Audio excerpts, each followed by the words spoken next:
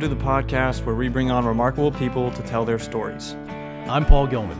I'm Daniel Lance. And this is Pod So One.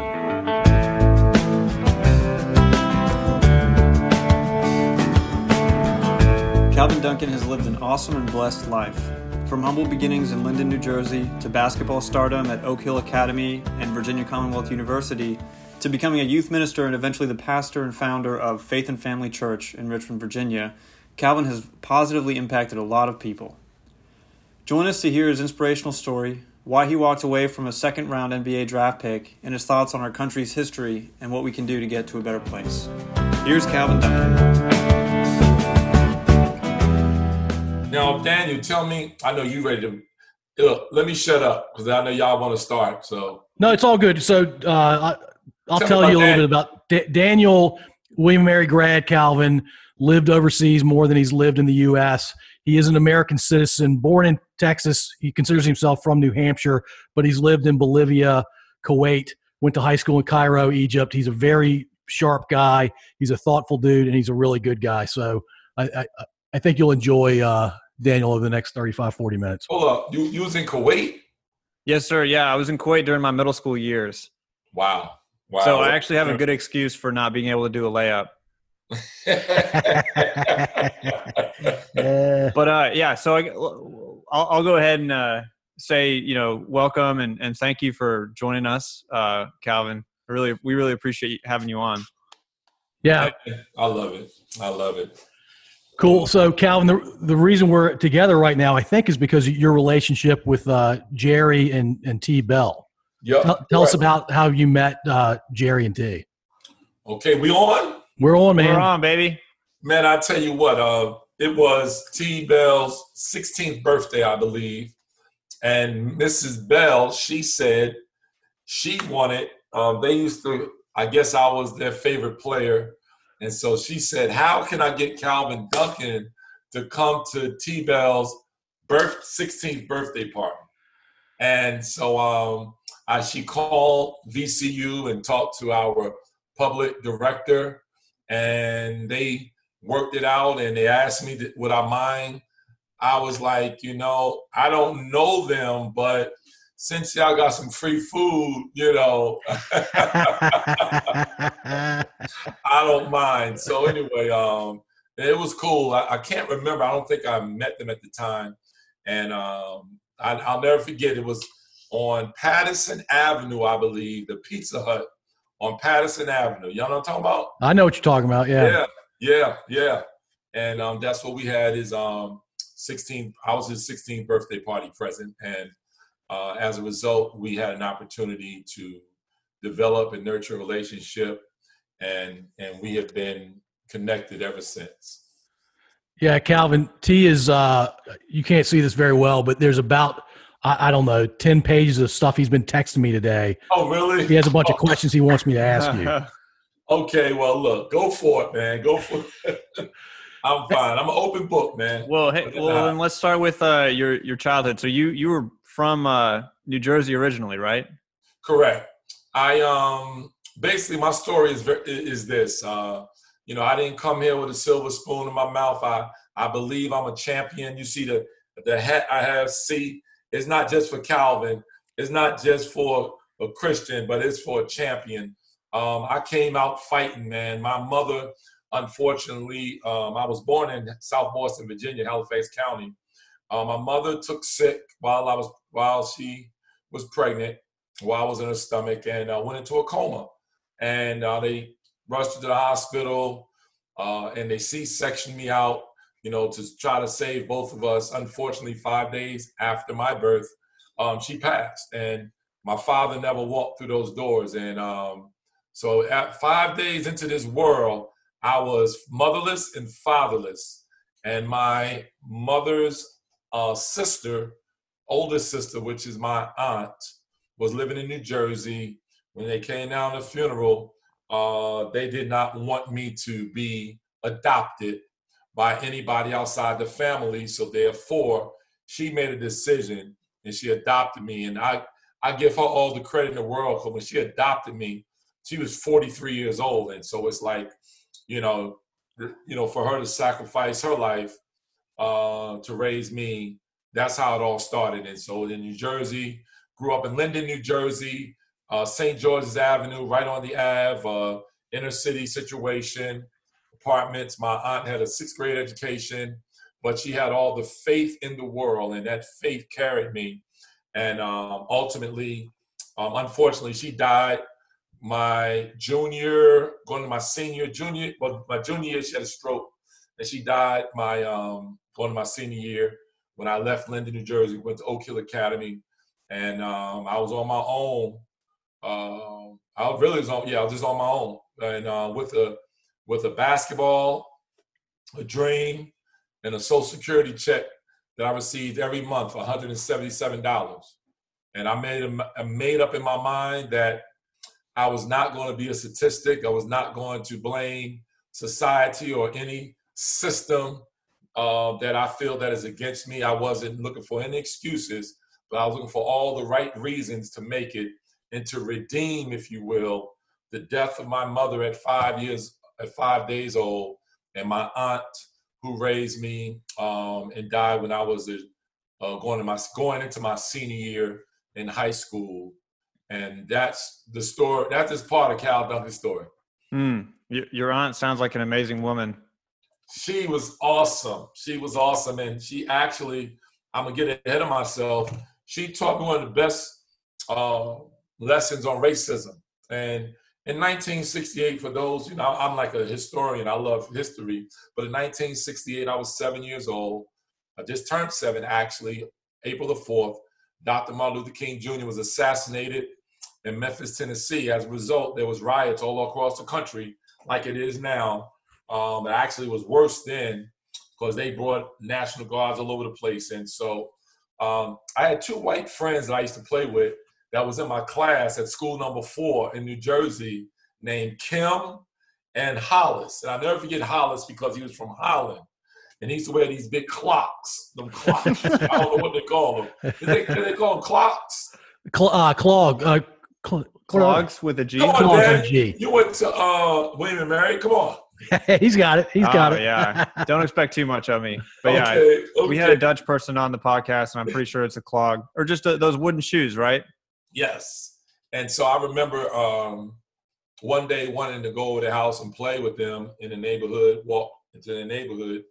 And my aunt told me that I could not go. And she basically explained why. And the thing I loved about it was she just said that right now there's rioting going on, blacks and white people. And she said, but here's what she said. She said, and she would have left it there because I don't want any white people to hurt you. And left it there as a child, that would have been in my mind, with an imprint in my mind, like, why would white people want to hurt me? But what she said was that I'm concerned that you will get hurt by those bad ones. And she said, they're good whites and they're bad whites. They're good blacks and they're bad blacks. They're people who are just wrong. And she said, I'm concerned about those who are wrong, those who don't love. I'm concerned about them. So she put the blacks and the whites in the same category, dealing with hate. And then she also said there's some who love. And that made the world a difference. And I'm 59 years old. I remember that lesson to this day. But yet it seemed like people don't know how to accept people for who they are. I'm not asking you to eat dinner with me every day, but I can respect you as a human being. And I can look at you as an equal. And the only difference is that it's like a house. It's like a house. You look at a house. You look at houses. They got different colors, but guess what? Most every house got a what? A living room. Most every house has a what? A kitchen. Most every house has what? A bedroom. Most every house better have a bathroom. But it's just a different cover, just a different paint job. It's still a house. Yeah, your aunt was a wise woman. She's basically making the point, it's about behavior and attitude, not about the color of skin. Absolutely. Yeah, absolutely right. So, Calvin, growing up in Linden, tell us what it was like when you were, say, 9 or 10 years old. How did you spend your time? When I was 9, 10 years old, I loved playing football. At that time, I wanted to be a football player, fireman, or a preacher. Because I remember seeing the preacher at the church, and I like that, and I like fire trucks. You know, where I live in the city, you always see sirens, and every single day, you know, and so I just was mesmerized, if you will, with the fire trucks. And I love football. At that time, I just loved football. I wasn't even into basketball. And the thing that happened to me also, dealing with what's going on with police brutality and things of that nature, I don't believe that all police or policemen, law enforcement is wrong. I know that there's been some wrong done, particularly in the African-American community. But however, I have an amazing story. Back then, you guys are so young. You guys are rookies, see? But when I was 9 years old, we're talking about 1970, man. And they used to call it walk the beats. You know, they had beats, and the cops would walk the streets. And this one particular, not to get into a long story about it, but this one particular officer that walked my beat was a white gentleman. And you know what he did for me? He noticed that I didn't have a father. He noticed when he would walk by sometime, I'll be out. And there wasn't no backyard. I had the apartment, and we had cars, and we had gravel. And he would notice that I would have a football, and I'll be throwing it up real high to myself, catch it, act like people are there. And, you know, he would notice that I was playing football by myself. Know what he would do? He would come by, speak to me, throw the ball, play catch with me for just a little bit. And I'll never forget him. And obviously I was old. I don't remember his name. I mean, that was a long time ago. I was young. But one of the things he told me was, he said, hey, you keep practicing, and one day you can play football in the PAL league. So in Jersey, I know they got PAL all around, the Police Athletic League. That's what the PAL stands for. And he just said, hey, look, keep playing. And he said, I could see if I can get you some information. And so anyway, to make a long story short, I end up going out for the PAL football team. The only thing that was unfortunate was I lived Linden, New Jersey. I lived what I would call up Linden, kind of, sort of. And the practices were what you call down Linden, in the boondocks near the Linden Airport off Route 1 and 9. And it was a long walk. And my aunt worked in the factories. And so basically when she come home, she's really tired because she's on her feet all day. And she took me to practice like maybe 2 or 3 times. And the rest of the time I had to walk. I really didn't know like a lot of people. So it wasn't a safe walk for me to walk that far as a young person. At that time, I was about maybe 11 years old. And so I eventually quit because the travel was just too much. And as a result, I ended up playing basketball. Man, perfect segue. I know we don't have a huge amount of time here, so I want to talk about, you know, how you're a legend at VCU, and I think you're in the Hall of Fame, and your number's been retired. And T says you're the number 1 player in the history of VCU Rams basketball. That's my guy. And Calvin, I agree with him. So tell us about your basketball career. Well, first of all, thank you so much for the kindness. And I always say this, anytime people talk about my accolades, I'm always mindful that it's a team sport. I always want to leave this message with so many people, and I know Paul and Daniel, you'll appreciate it. No one can be great by themselves. You had to have a coach. If it was in academics, you had to have a teacher, a professor, somebody to really encourage you in the sport. And so when I think of my success, I have to go all the way back to my 7th grade year. There was a guy by the name of Fred Galimi, Italian guy up in Jersey. He was fat. He was about 5'10", weigh about 300 pounds, and but the guy could shoot the ball. And so he showed me the fundamentals of shooting the basketball, Fred Galimi. And then Gabe Obester was my ninth grade coach, and he was the best coach in the world to me. He shared something with me as I was growing. One of the things he told me, he said, Calvin, he said, listen, I'm not going to just let you play with your back to the basket. I want you to face the basket, because for some reason, if you don't grow, you'll be out of position. So he taught me about ball handling. He gave me these goggles where I can't see down, and worked on my ball handle. And he was very creative. He was innovative at that time. So I was playing center, but I was also bringing the ball up. So, and then I think about Coach St. Anderson, who actually I just texted him the other day and wished him a happy Father's Day. I believe he is like 78 years old. And then from there, Jerry Embriaco, from there to Skeeter Swift down at Oak Hill Academy, and then VCU, Tubby Smith, J.D. Barnett, Kevin Eastman, Dave Hobbs, Chip McCool, Ron Jershner, and all of those individuals. So I'm more than ever, but that helped my success. But obviously, too, I had to work hard. And there was a guy named Sandy Pione in New Jersey, a Jewish guy. We still friends to this day. And the reason why I am very trying to be very particular with race and people, because I want to give you my whole experience. That my experience was with different people. I understood different ethnic groups and different cultures, and I was able to appreciate it. But Sandy Pione was like very instrumental in my whole basketball career. I love basketball. Dr. J was my favorite player. And man, I believed in it. I just loved it. I was a workaholic. I just loved to play, and loved to be on the playgrounds back when I was playing at 4th Ward, Dr. Martin Luther King Park.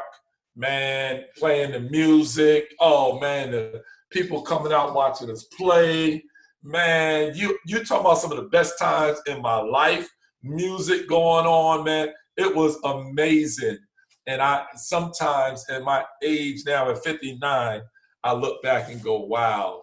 Like the song All in the Family, those were the days. So, Calvin, you're 8 years older than me, so my favorite player when I was a young kid was Dr. J too. He could do amazing things. So we have that in common. I like that, Paul. That's why you went to Virginia. You're a smart man. You're a smart man. I'll take it. I'll take it. Hey, what took you down to Oak Hill Academy?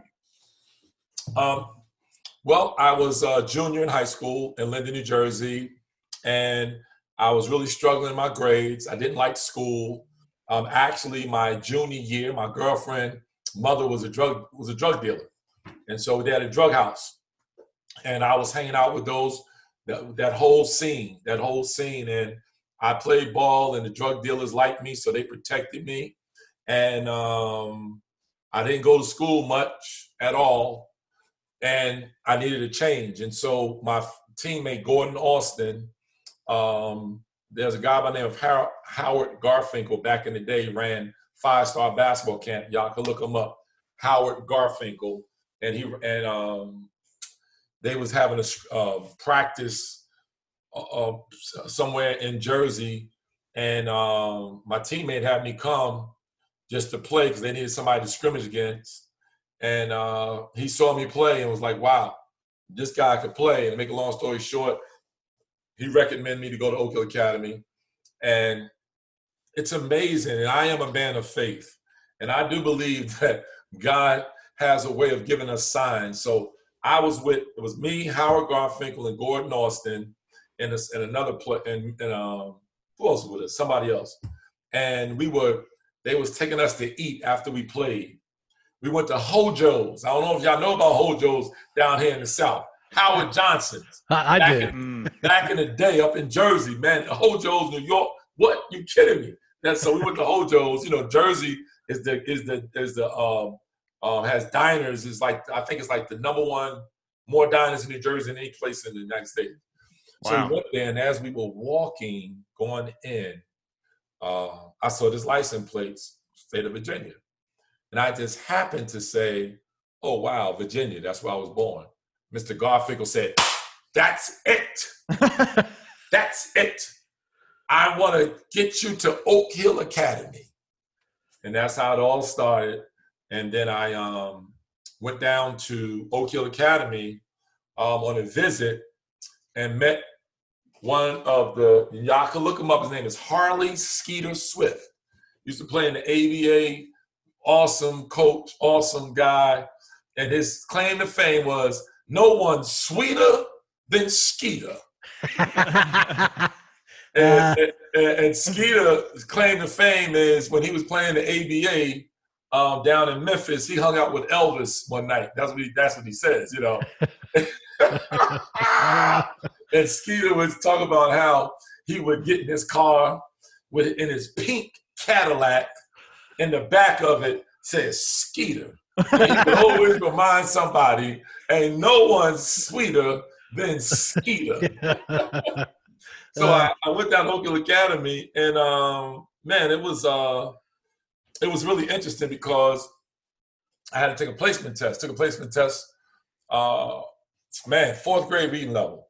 It's a private school. They was like, look, you know, we don't think that you will be able to make it here. But Mr. and Mrs. Eisner, who were the president of the school, they saw something in me that I didn't see in myself. And they said, Calvin, we believe that you are capable. And actually, I remember the word they used. They said you have the aptitude to do it, because as we are looking at your transcripts, we noticed like that year I missed like 61 days of school. I'm serious. I'm not making it up. I'm not embellishing those stories. It's true. And then the year before that, you missed like about 45 days, you know. And so we believe that if you're in an environment, an environment where you're focused on your academics and you need tutoring, you need some help, we believe you can do it. And I looked them right dead in their eyes, and I said, I have nowhere to go. And I said, I'll do it. And so I ended up at Oak Hill Academy, and I had to repeat my 11th grade year. And the goal was for me was to pass my SATs. I had to get 750 to pass the SAT so I can go to Division I. And I was fortunate enough to do that. And Mr. and Mrs. Eisner, once again, Caucasian, Mr. Eisner come from the hills of West Virginia. Country road, take me home to the place I belong, West Virginia. That's right. Mama, country road. I hope I'm not messing up your ratings right now with this segment. But anyway. It's all good, Calvin. It's all good. But Mr. Eisner come from the hills of West Virginia, and Mrs. Eisner came from a place called Wingate. It looks like Wingate, but it's Wingate. That's how they pronounce it. North Carolina, about 45, 50 miles outside of Charlotte. And I'm going to tell you what, they were very intelligent, and they believed in me, and they saw something. One thing they noticed about me, they said, you got a great memory. And the reason why that worked, because I didn't read well, I had to remember stuff. So I just remember a lot of things because I would focus on what people say. And they said, well, that same focus you got to do in school. And the rest is history. 61-1 at Oak Hill Academy. You know, I was the top 50 in the nation going to my senior year, and ended up at VCU. Was recruited by University of Maryland, Purdue. I visited University of Maryland, Purdue, Minnesota, but I decided to come to VCU because I wanted to be close to the Eisners, and Tubby Smith got me there as well. Hey, so Calvin, you and I were talking a couple of weeks ago about you having a scoring record when you were at Oak Hill Academy. You scored 61 points in a game, and for people in their mid-40s to 70s, remember there was no three-point line in high school. The three-point line didn't get introduced until I think 1987, 1988. Yes, sir. And so you had dropped 61 points in a game with no three-point line. And it took 27 years before Brandon Jennings, with a three-point line, ended up breaking your single-game scoring record. Yes. Yeah, I mean, Paul, you did your research, man. Come on. I appreciate it. Yes, I was 61 points without 3-point line. Had 20 at halftime, and then exploded for 41 in the second half. And when I look back on it still, I think, wow, because, high school is only 8-minute quarters. Right. So I'm like, wow. So, when you're doing something, you don't think about it. When you get older, you're like, oh, wow, that was almost 2 points a minute. Yeah. You dropped 41 in 16 minutes. Yeah. Without a 3-point line. Yes. Wow. Yes. Yeah. But once again, my teammates gave me the ball and my coach believed in me. So it was an interesting game, and I was fortunate to be placed in that position. Cool. Hey, so you ended up going to VCU. Did you play under Smith longer or Barnett longer? Okay, well, actually, Tubby Smith was one of the assistants. Oh, gotcha. But J.D. Barnett, I played 4 years. J.D. Barnett was the head coach. Tubby was an assistant along with Kevin Eastman and Dave Hobbs. Yes, 4 years there and had a great experience. I can say this, man, and this may segue into the next topic, is that Richmond, Virginia has been good to me. I've been very fortunate to meet some fabulous people, and I have no complaints whatsoever. Obviously, there's things that, need to be changed, or, we could do better by working with each other.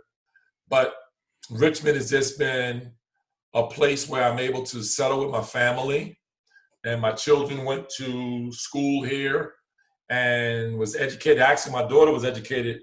My daughter, Chelsea, my oldest daughter, I think I told you, got her master's at UVA. And my son got his degree at Virginia Tech, and my daughter, who just graduated this year, graduated from Liberty University. So I've been blessed. I've been fortunate, met some great people, and, I'm blessed. So, Calvin, tell us about you were drafted, and your Wikipedia page talks about the Bulls and the Cavaliers. Who actually drafted you? So the deal is Jerry Krause, which if you saw The Last Dance, he was the general manager. A lot of times in NBA, what they do, they work out a deal where they have another team pick you, so that way you won't get lost with they won't miss out the opportunity if another team selects you and don't want to trade. So I was drafted. Charles Oakley and I. Charles was at Virginia Union University. Charles Oakley and I was drafted by the Cleveland Cavaliers. Traded that day to the Chicago Bulls. That's how they work. That's how they do it. For Enos Watley and Keith Lee. And man, those names ring a bell, man. Those bring back the days. Yes. And so I went to so I signed the 3-year deal with the Chicago Bulls in '85. And did you ever play Charles at VUU? Oh yeah, that's my boy. Yeah, I mean, well, see, one thing about Virginia, it's so different now, but Virginia Union and VCU guys play all the time because, Virginia Union's only across the street.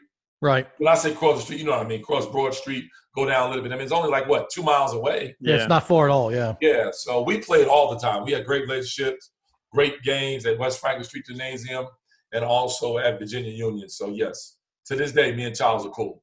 So Calvin, you signed that 3-year deal, and that was potentially worth a lot of money, right? But then you walked away to go do something else. And I'm really curious about how you came to that decision. I know you're a man of faith, so do you want to tell us what you did instead? Absolutely. I believe that I had an epiphany. I believe that some way my mind went down in the annals of time and just realized how thankful and blessed I am and how my journey from my mother's womb to where I was at that time. I just had a desire that as a Christian, I wanted to do what the Bible says in Matthew 5:16, which says, let your light so shine before men that they will see your good works and glorify your Father which is in heaven.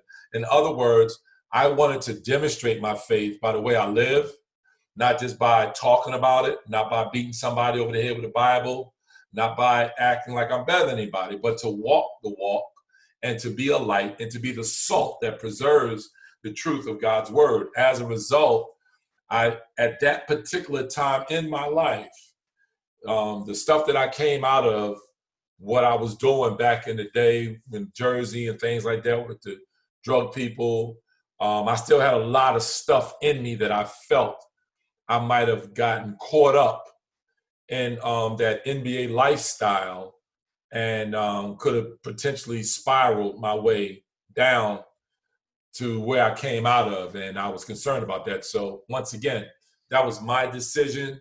That was my convictions. I have no regret. However, if there's someone listening that would say, does that mean that if you are a Christian or a person of faith, you can't play professional sports? No, I'm not saying that. You have to make your own decisions. But I felt for Calvin Anthony Duncan, that was the best thing I could do at the time. And people thought I was crazy. What in the world is wrong with that boy? I mean, you were like, what? You were 25 years old and you were turning down like potentially millions of dollars? Like, 23 going on 25. Yeah. 23 going on 25. Yeah. So that's, I mean, I understand why people would call you crazy, but so instead you went to play for Athletes in Action. So you still were playing, yes. Right? Yes. I did that and just basically was looking to grow in my faith and, do some mission work and things of that nature.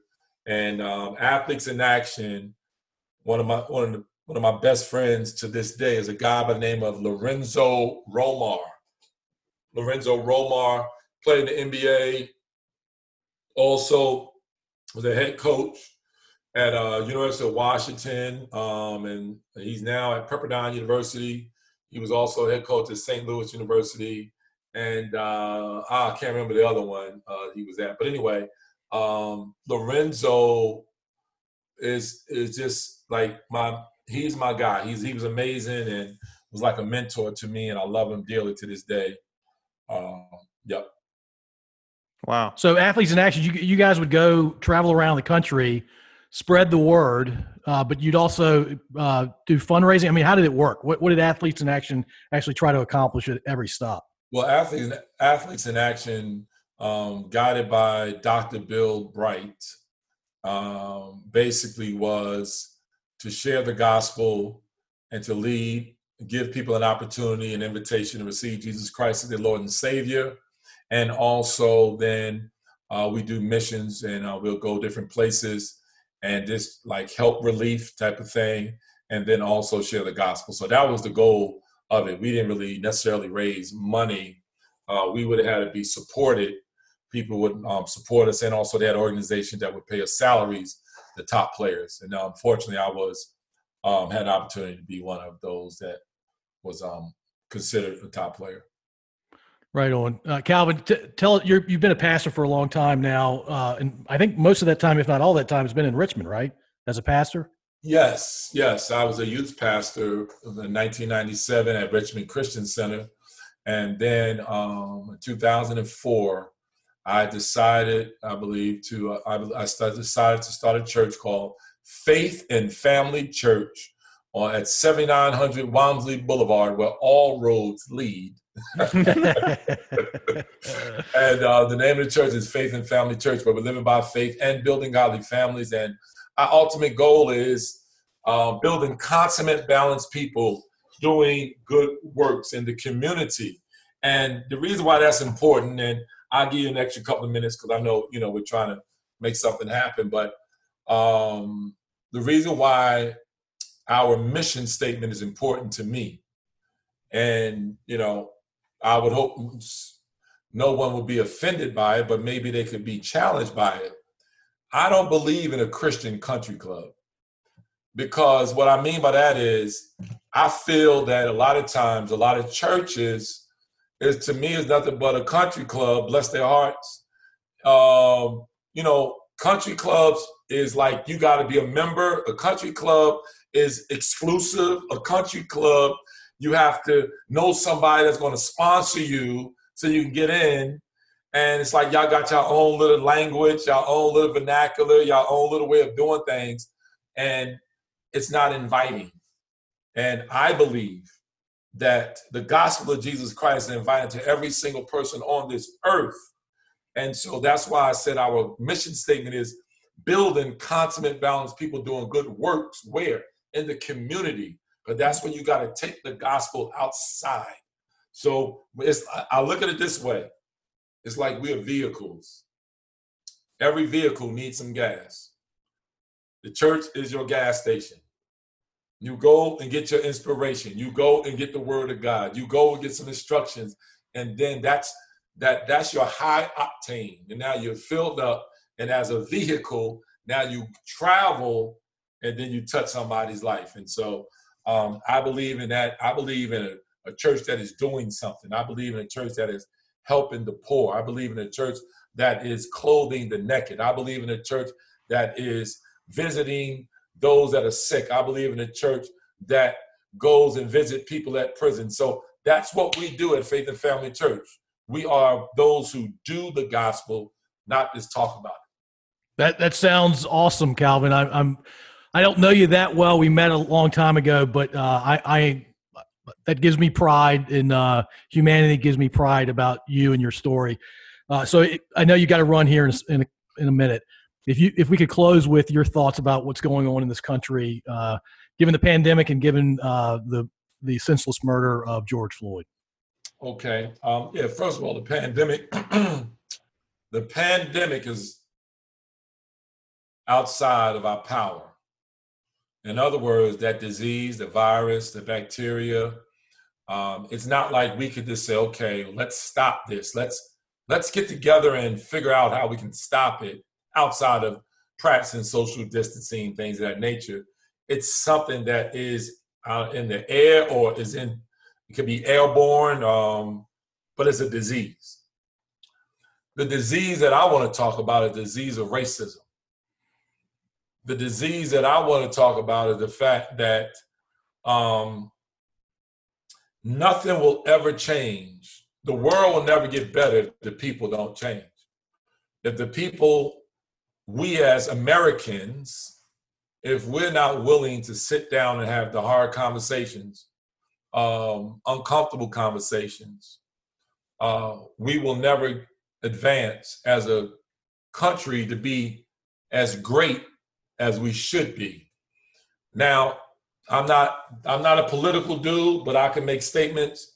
And I hear President Trump, the 45th president of the United States, say, let's make America great again. Well, for some black people, it never was great. Now, I'm not against the slogan, so just be with me for a moment, okay? But for some African Americans, a lot of them, it never was great for them. Now, somebody out there going, well, go back to Africa. Well, you know what? You brought us here.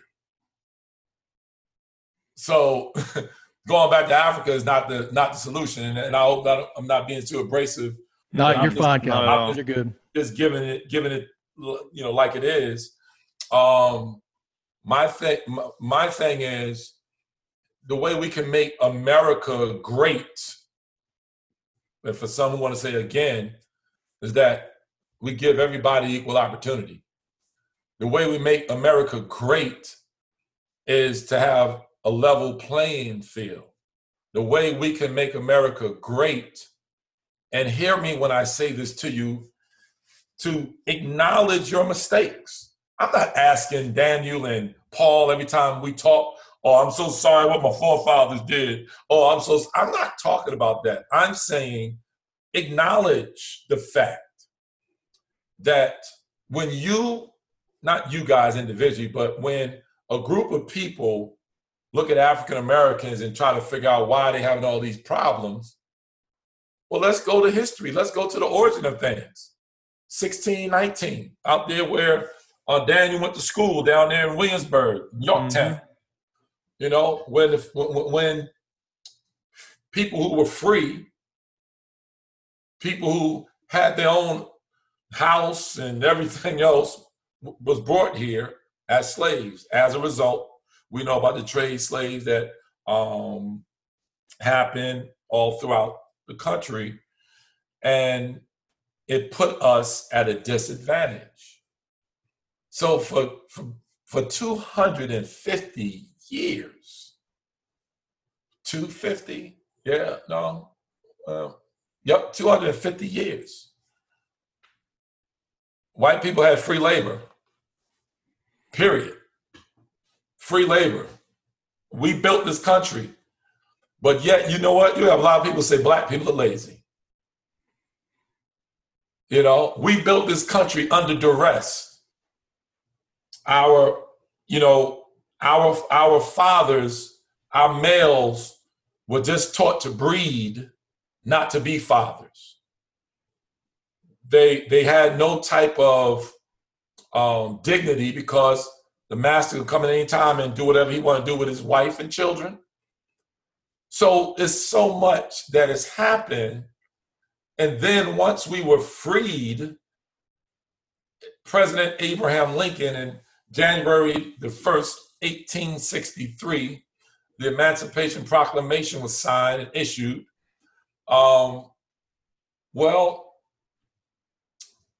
It took for all the slaves to find out that information. You know, when people talk about Juneteenth, June the 19th, which was in Galveston, Texas, was the last group of slaves that heard that they were free. Listen to this. 18 months later, was it 18 months later? Yeah. Oh, I don't know. About a year and a half later, they found out that they were free. And that's why they celebrate, they call it Juneteenth, June the 19th. But now you'll have, Caucasians, why are we celebrating this now? They want holidays. What you talking about? So if you want to deal with history, let's deal with history. People say, well, why do you got to have a black, what do you call it, Black History Month on February? What about a White History Month? What about white history? Or then somebody in the Hispanics want a month. Everybody want a month. Well, let me share with you why. Y'all, the Caucasians or the people in power is the one who ignored our history. You ignored our contribution in this land. You ignored those who were inventors. You ignored those who were educators. You act like we didn't exist. And then when I was growing up, I remember a history book that showed athletes, Jackie Robinson, first black, Joe Louis, a credit to his race.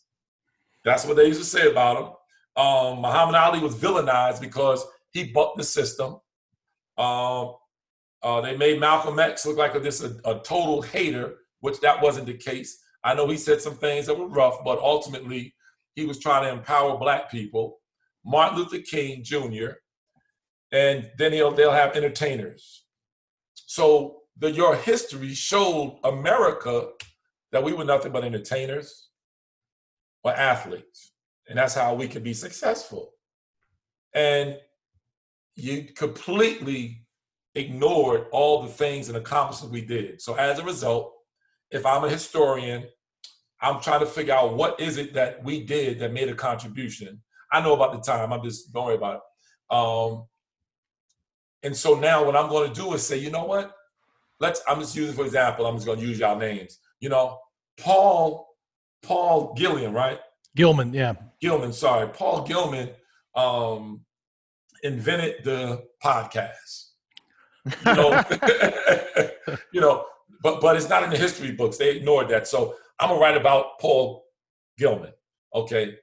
Daniel invented the buttons and the electronics for the podcast. So I'm going to write Daniel. What's your last name, Daniel? Lance. Daniel Lance, DL. We going. So that's how Black history came about, because I had to write about our experience because you ignored us. So now when we say we want Black History Month, that's a problem, because now people say, why? What about white history? Well, I'm not coming against white history. What I'm saying and proposing to everybody, because I'm always looking to bring people together. Here's what I'm saying. If you want to rewrite history, if you will, or revive history, let's just do American history. So let's put this, just include all the stories. Yep. I'm not trying to erase white history. You know, I understand whatever is taking place, but don't exclude us. And then when we try to get in the game, then you go, well, why y'all got to have a Black History Month? And to me, it's hypocritical. And it's almost like you're looking at us like we're doing something wrong, when really you're the one who did something wrong, but you don't want to admit it. And so that's what I'm saying. It's like when you communicate and talking to people, the way you can only move forward is you have to admit where you are. And I know I had some friends, dear friends of mine, who were had to go to Alcohol Anonymous. And one of the things I remember doing was I wanted to support one of my friends one time. So he asked me to go to a meeting with him, and I went to a meeting with him. And as they go in the meeting, I don't know how they do it now, they sit around in a circle and they introduce themselves, and they'll say, they'll say, hi, my name is blah, blah, and I'm an alcoholic. And they say the first step, I think it's a 12-step program, the first step in Alcohol Anonymous is admitting that you are an alcoholic. In order for you to be sober and to recover, I don't think I'm saying is, America, admit that you was wrong. And let's move forward. Don't make excuses. Just admit that you was wrong. It wasn't a good look for America, period. Right. But let's be great together. But anyway, I hope that wasn't too much. No, that's great, Calvin. I think the first step in our country getting to a better place, our world getting to a better place, but let's stay specific to this country. I think we're slowly but surely, since George Floyd's murder happened, the majority is starting to admit that we have a problem. I sense that. I hear it. I'm not sure what you're seeing and hearing, but I think we're moving in the right direction. But you're right. Collectively, we have not said that as a country, and we need to get to a place where we can say that and mean it. Now, so what I want to say is this. I already texted the person and say that, I could just join them at, 8 o'clock. Here's what I want to say, and I appreciate you saying that, Paul. See, right now I have a major concern, and I'm going to tell you what my major concern is. My major concern is that because we've had some more events that have happened, unfortunately, dealing with police brutality, and, it's like, for example, the young man who got shot. I'm going to go to George Floyd for a minute, but the young man who got shot down in Atlanta, Rayshon Brooks, I believe. Yep. That's a tough one. And I'm going to tell you why it's a tough one. Because I teach all of my children, my nephews, those in the church, those at the community center, when you are confronted by police officers, comply first. And if there's something that went wrong, or they treated you wrong, they hit you, whatever, complain second. Don't complain first, because if you complain first, you may not even have an opportunity to comply. Period. The way the record shows. Now, once again, I want to make this very clear. All police officers are not bad. The majority of the police officers, law enforcement, are great. I got officers, I got captains at my church. I love state trooper, by the way. I love them. And it's that 1%, if that's what they say, 1%, 2%, whatever it is that just jacks everything up. But listen to what I'm saying. That young man, it would have been nice if he would have just complied. But now here's the issue. He seemed like he was intoxicated. And so now here's what I want to say to y'all. And I'm not going to put y'all in Front Street, but I would have to say Paul and Daniel, myself, back in the day and all that. I believe we all maybe indulged in something, whether it was a drink, whether it was a drug, that caused us to not make the right decisions. I believe everybody almost on this earth, not everybody, but almost could say that it influenced their decisions. So it doesn't make it right.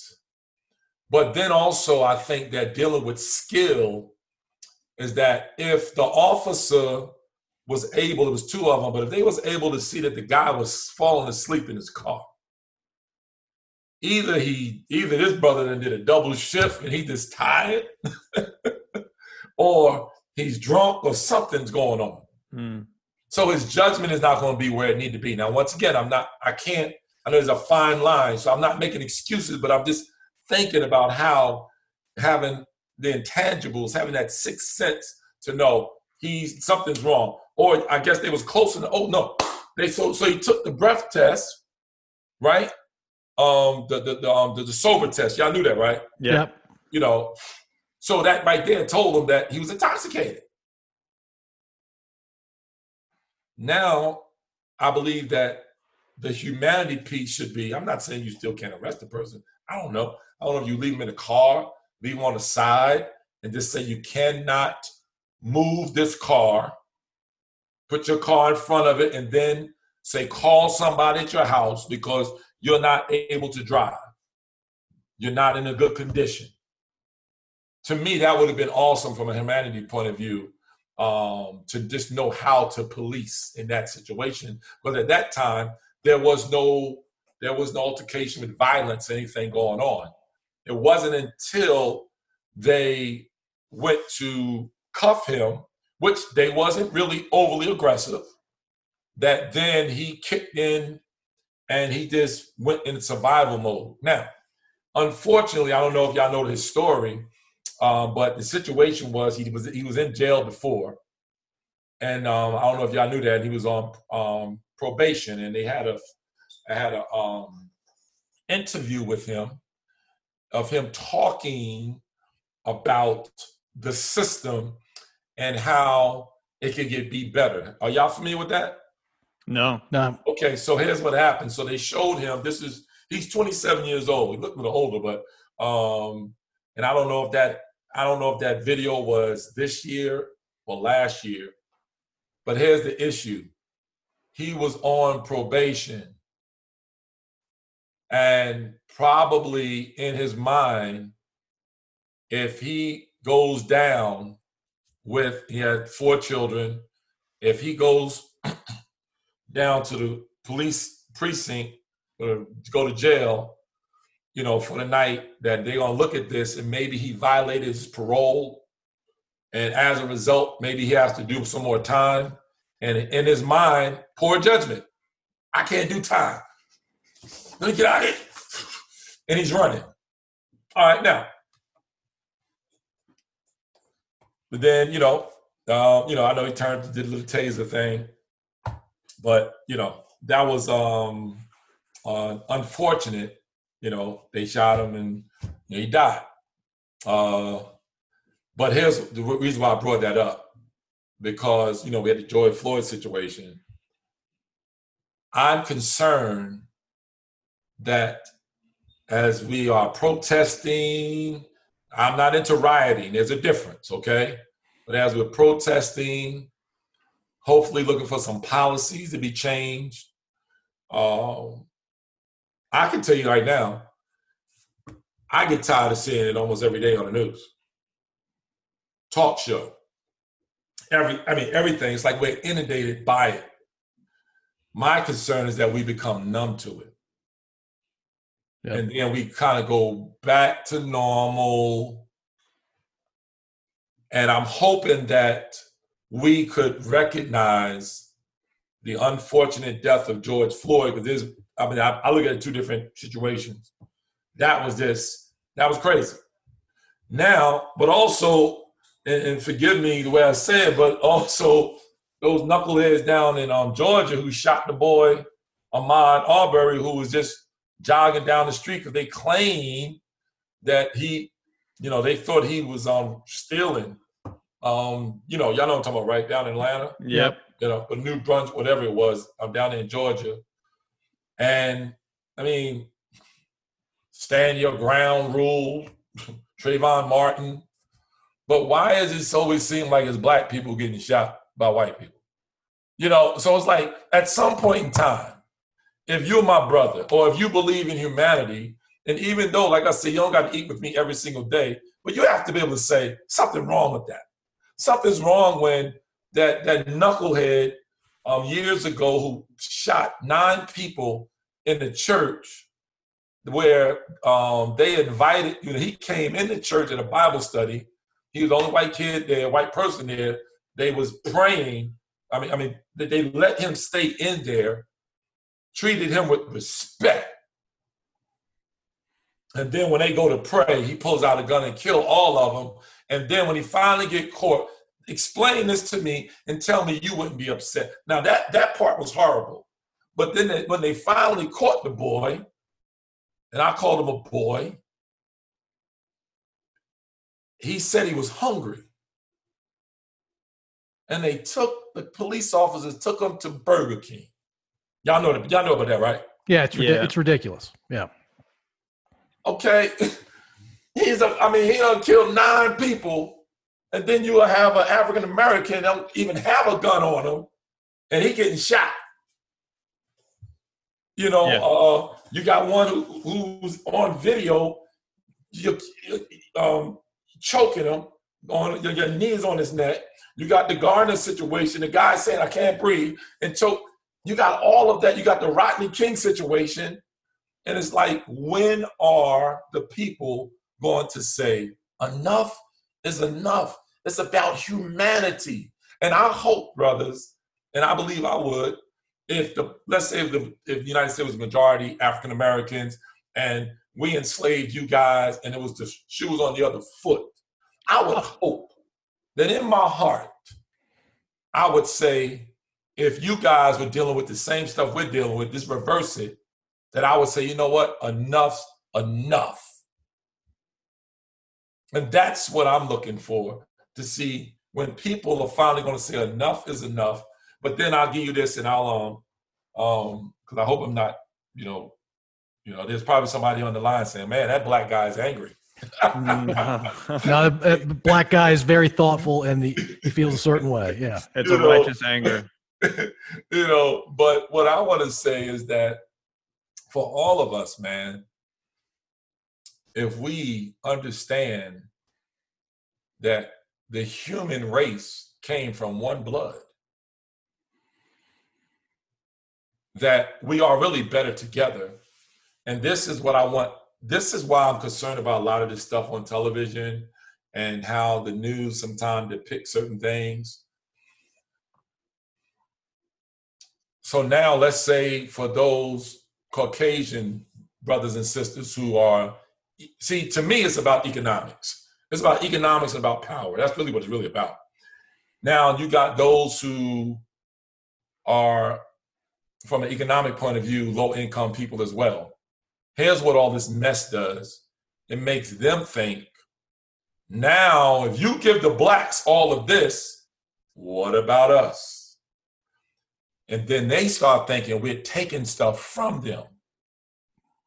And then that becomes a problem because they become angry.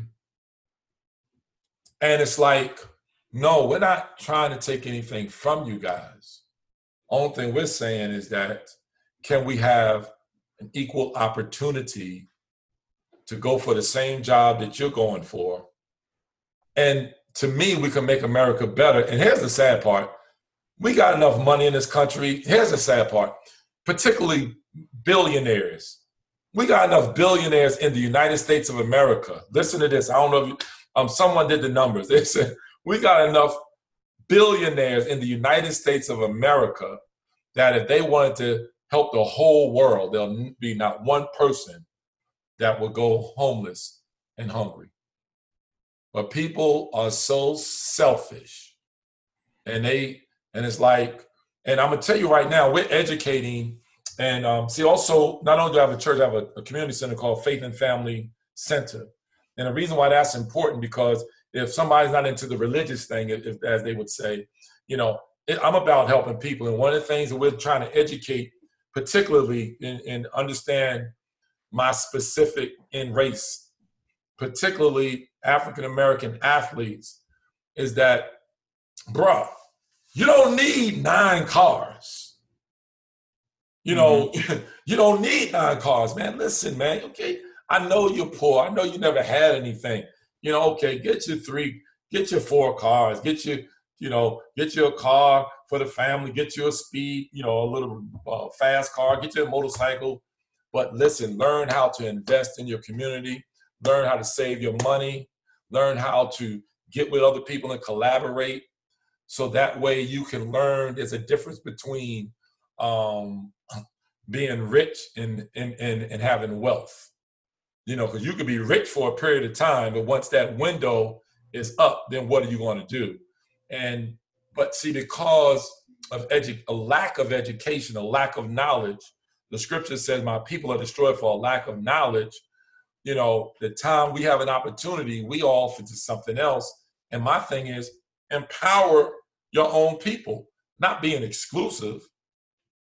But it's like that is an issue, and a lot has to do with education in that area. And then I guess I'll hush up with this, because you guys won't know this. I'm the first person in my family in 1980. I went back to school in 86. That got a degree. Now, on one end, it's an accomplishment. But on the other end, that is a sad commentary. That's a sad commentary. And if it wasn't for other people helping me out, I would have been in that same trade when I would have got caught up in that same trade when 1986. And then you look at families who, I guess, I don't know, if I'm not mistaken, this will probably make you feel good, Daniel. Isn't Virginia isn't William and Mary the oldest institution in the state of Virginia? It's in Virginia, yeah. It's actually the second oldest in the whole country. The only one older is Harvard. Okay, but it is the oldest in the state of Virginia, right? Yes, sir. Yeah. So now, what year was it established? 1693. So think about it, 1693. It was 1619, the slaves came. Most likely, we probably built that university as well. Absolutely. So, and so can you imagine the fact that it was against the law for Black people to read? So let's think about how far back. Now, once again, I'm not saying, Paul, Daniel, give me a donation today. I'm not saying that.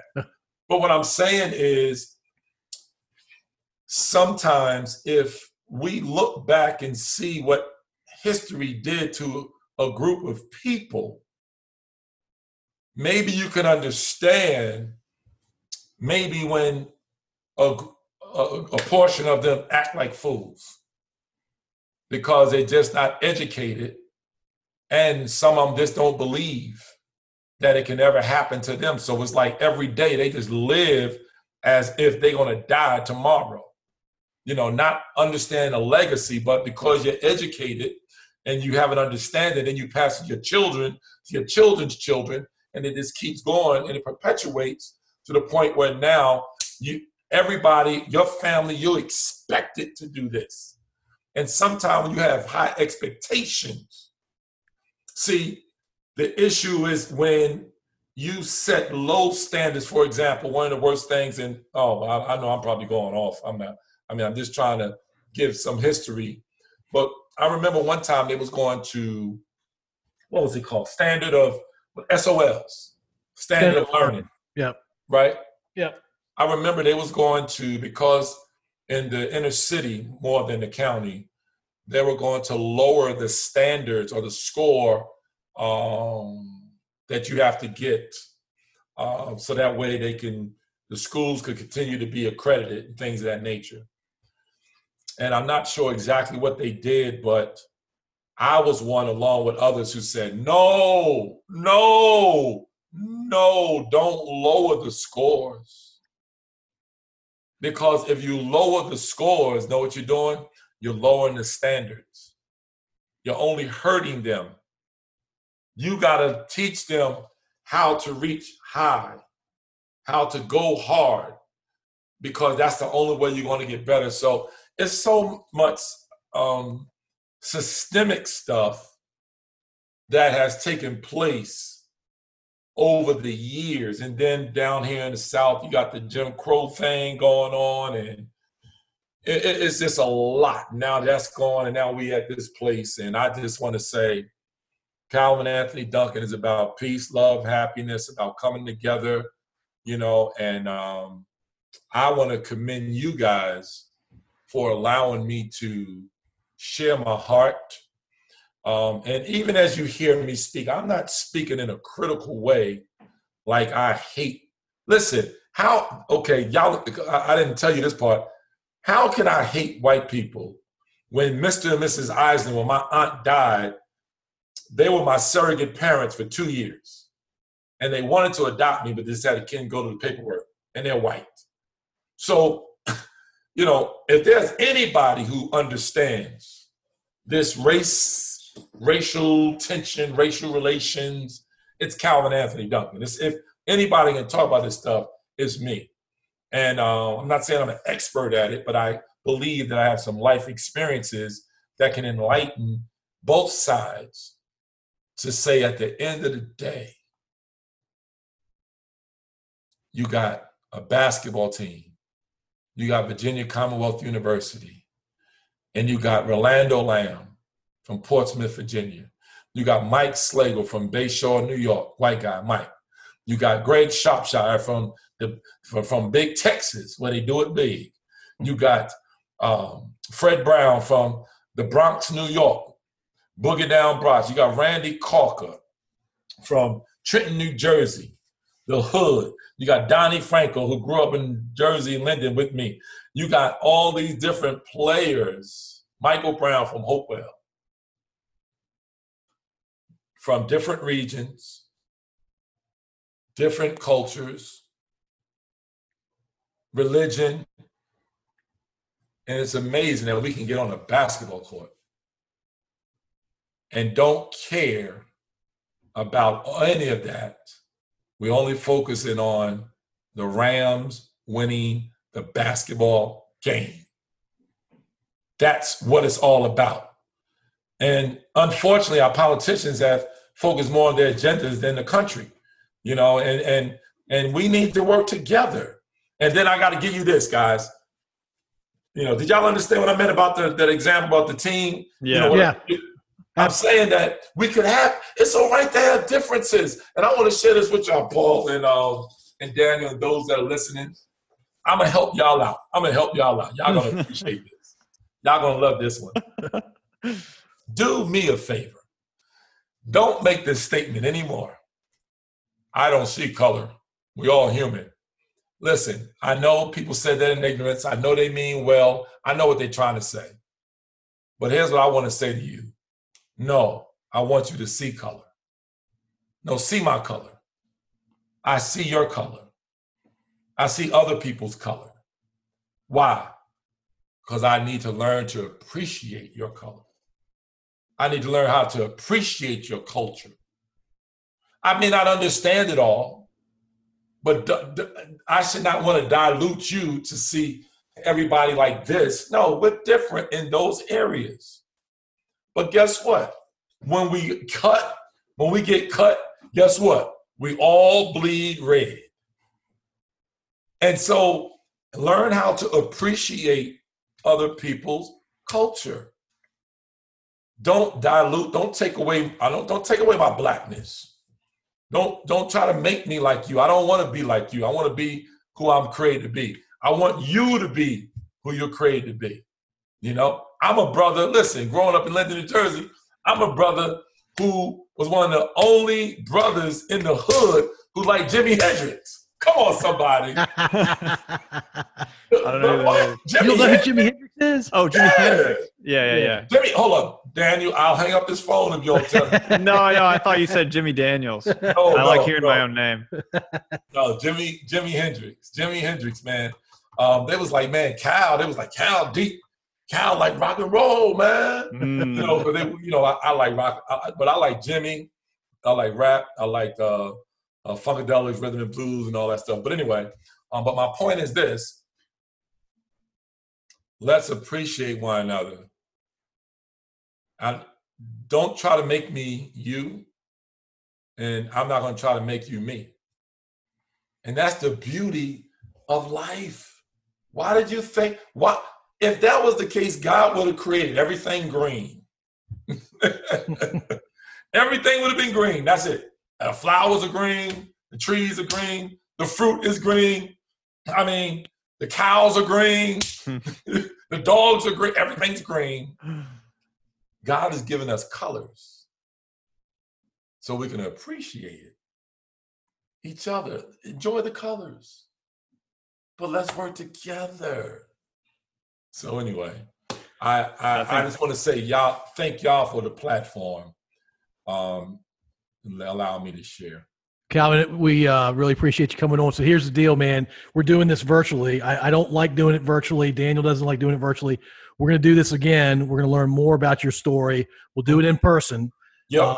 I appreciate you coming on tonight. It was an honor to have you on. Your story is amazing.